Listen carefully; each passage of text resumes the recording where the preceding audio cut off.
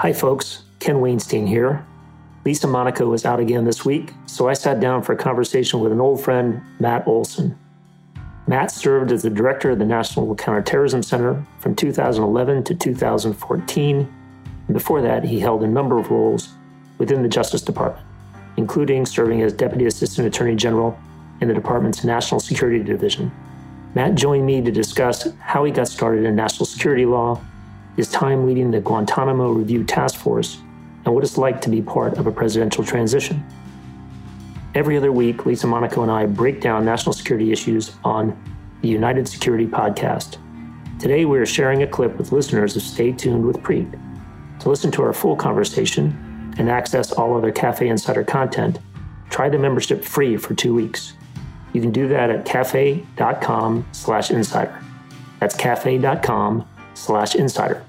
College students with a valid .edu email qualify for a discount at cafe.com/student. That's cafe.com/student. We look forward to having you as part of the Insider community.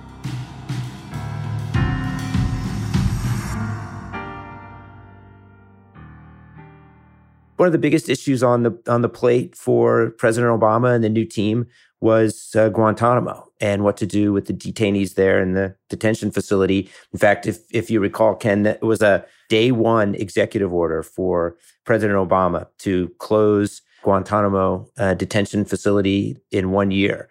So, in need of a good job, I put my hand up to help work on that. And yeah, I was asked by the new Attorney General Eric Holder to be his representative and to lead a task force, an interagency task force, to review all of the cases of, at that time, 240 detainees who were detained at Guantanamo and figure out what we're going to do with them. What's the next step or what's the disposition for those individuals, given that the options were not great. At that point, and Ken, you know this better than anyone because you worked on this at the end of the Bush years, how hard it was, because there were hundreds of detainees who had been at Guantanamo by the time President Obama came into office who had been released, transferred home.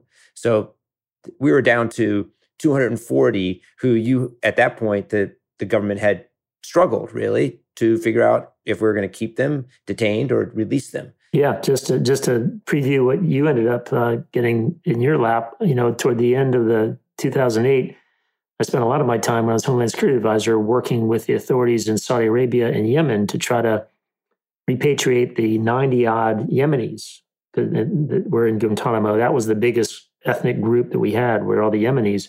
And the problem was the Yemeni government didn't have the facilities to house them. So we were trying to broker something with the Saudis, thought we had something arranged, and then, of course, it fell apart at the last minute.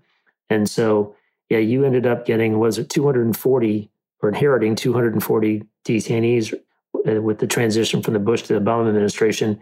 And, it was a tough nut to crack to try to find a place where those people could go where we could ensure that they wouldn't return to terrorism and pose a threat to us, but at the same time, try to deal with the situation in Guantanamo, which everybody recognized was not sustainable ultimately.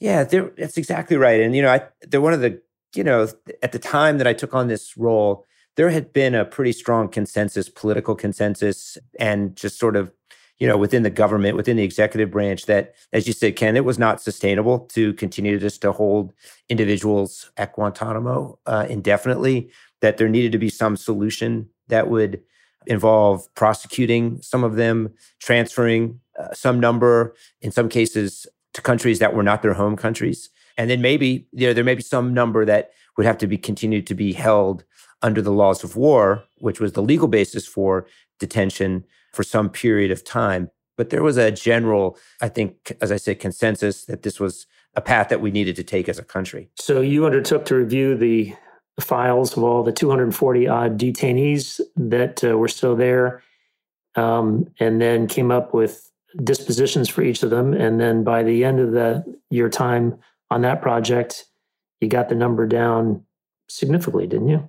Yeah. I mean, it's funny. Let me just take a step back, as you said, take the files and review the files. There were no real files. Like there was information spread out across the government on the detainees generally. Like A lot of it was at the Defense Department, but a lot of it was in the intelligence agencies, the Justice Department, other, State Department. It started, the whole process started with trying to pull together information on who were these 240 individuals, who could we safely transfer back to their home country, who could we send to a third-party country where we might have concerns about repatriation, because in some cases, some of the detainees would be subject to persecution if they went to their home country. The Uyghurs in China were a very good example of that. In some cases, we were going to look to prosecute detainees, and there were actual ongoing criminal investigations within the Justice Department of some of them, and we had the view that there could be more of those, and they could be prosecuted in the United States or in the military commission that had been set up at Guantanamo. And as I said, then a number where we thought we were concerned we may have to be held because they couldn't be transferred safely or prosecuted. So, yeah, we started with 240. We transferred out a fair number, but at this stage, I checked the other day, there's only 40 detainees left at Guantanamo. So it's really a relatively small number of individuals. And so I know there was a big push at the end of the Obama administration to move out as many as possible. And I think you'll see continued effort on this going forward. Okay, so after that, you then get the nod to go over and be the general counsel at the National Security Agency, where you're the chief lawyer at the NSA that is just out in Maryland and is a member of the intelligence community. So why don't you just give us a couple minutes about sort of what your role was out there, what the challenges were of being a lawyer in an intelligence agency like the NSA, and how that's different from being a lawyer in DOJ, which is a department and culture all of lawyers. Yeah, so that's a great question. And first, that's the main difference, that you put your finger on it.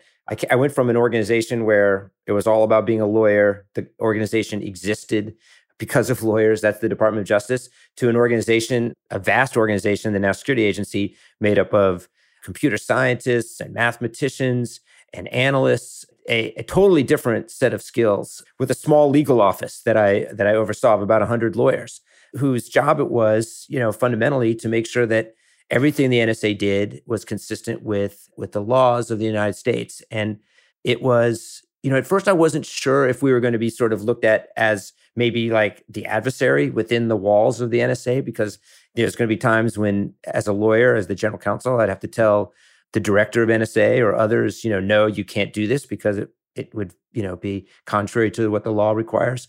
But the opposite was actually true. The culture of NSA is one of profound adherence to rules and desire to stay on the right side of the law and the rules. And so my job, I often found, was more trying to be clear about explaining what the laws were so that people could follow them, and having to do that honestly in an environment, a legal environment, where sometimes the law is not that clear. As we talked about with FISA, there are times when the law, it's subject to interpretation, or it's actually changing, it could be quite dynamic, so what it meant, a year ago might be different next year. So, I found the hardest part was talking to operators at the NSA who say, hey, just tell me where the line is. I'll make sure I stay on the right side of the line. And, that's all I want to know. And I'd have to sometimes give less than definitive answers to that question. And I think that's part of the challenge of being a lawyer in an intelligence agency. Yeah, that's an interesting observation. And I think people who've spent time dealing with legal issues in the intelligence context grow to value clarity, that what operators really want is they just want to know where the line is. Less concerned with, what latitude that line allows them. They just want to know where the line is. And when there's either an absence of a line or the line is blurred or hard to place, that actually causes them to be cautious and to sort of step back from the whole range of where that line might be, which is bad for national security, right? You don't want them going over the line. That's bad for, constitutional concerns and people's privacy and civil liberties. But you also don't want them staying way shy of the line, because that's going to means there's a whole range of activity that could be helpful to national security that they're not undertaking.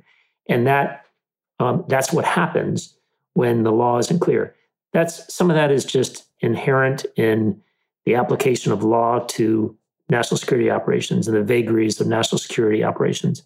But some of it is also the fault of legislation and rules. And that's, as we said earlier, one of the things we were dealing with FISA.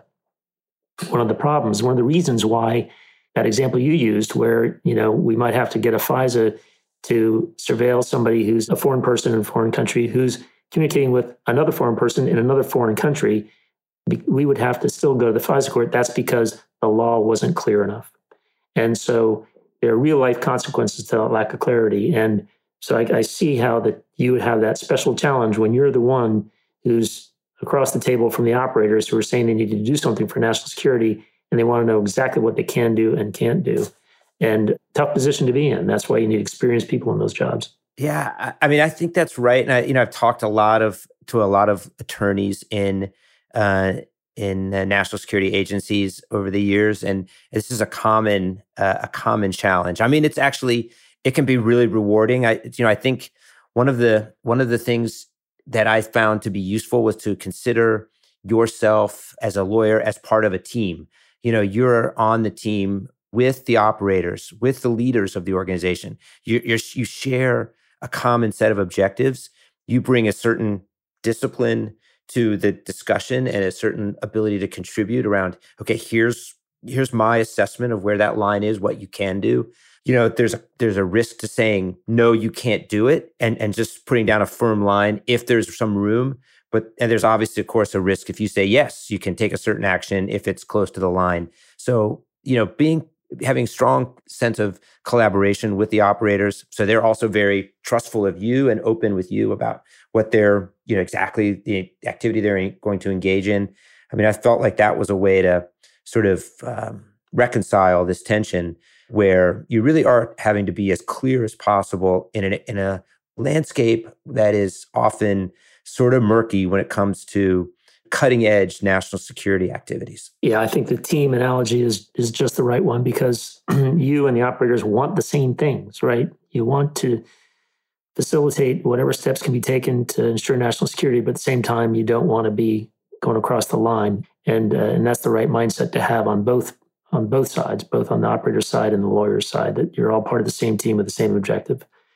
So let's jump over to your last post in government and just sort of quickly address the National Counterterrorism Center. You were nominated and confirmed as the director of NCTC, the National Counterterrorism Center. That is a new creation. Just take a minute, tell us sort of where the NCTC came from, what its purpose was. I hope you've enjoyed this sample from the United Security Podcast. To listen to the full episode, head to cafe.com/insider and try out the membership free for 2 weeks. Interested students with a valid .edu email can head to cafe.com/student. To the many of you who have chosen to join the Insider community, thank you for supporting our work.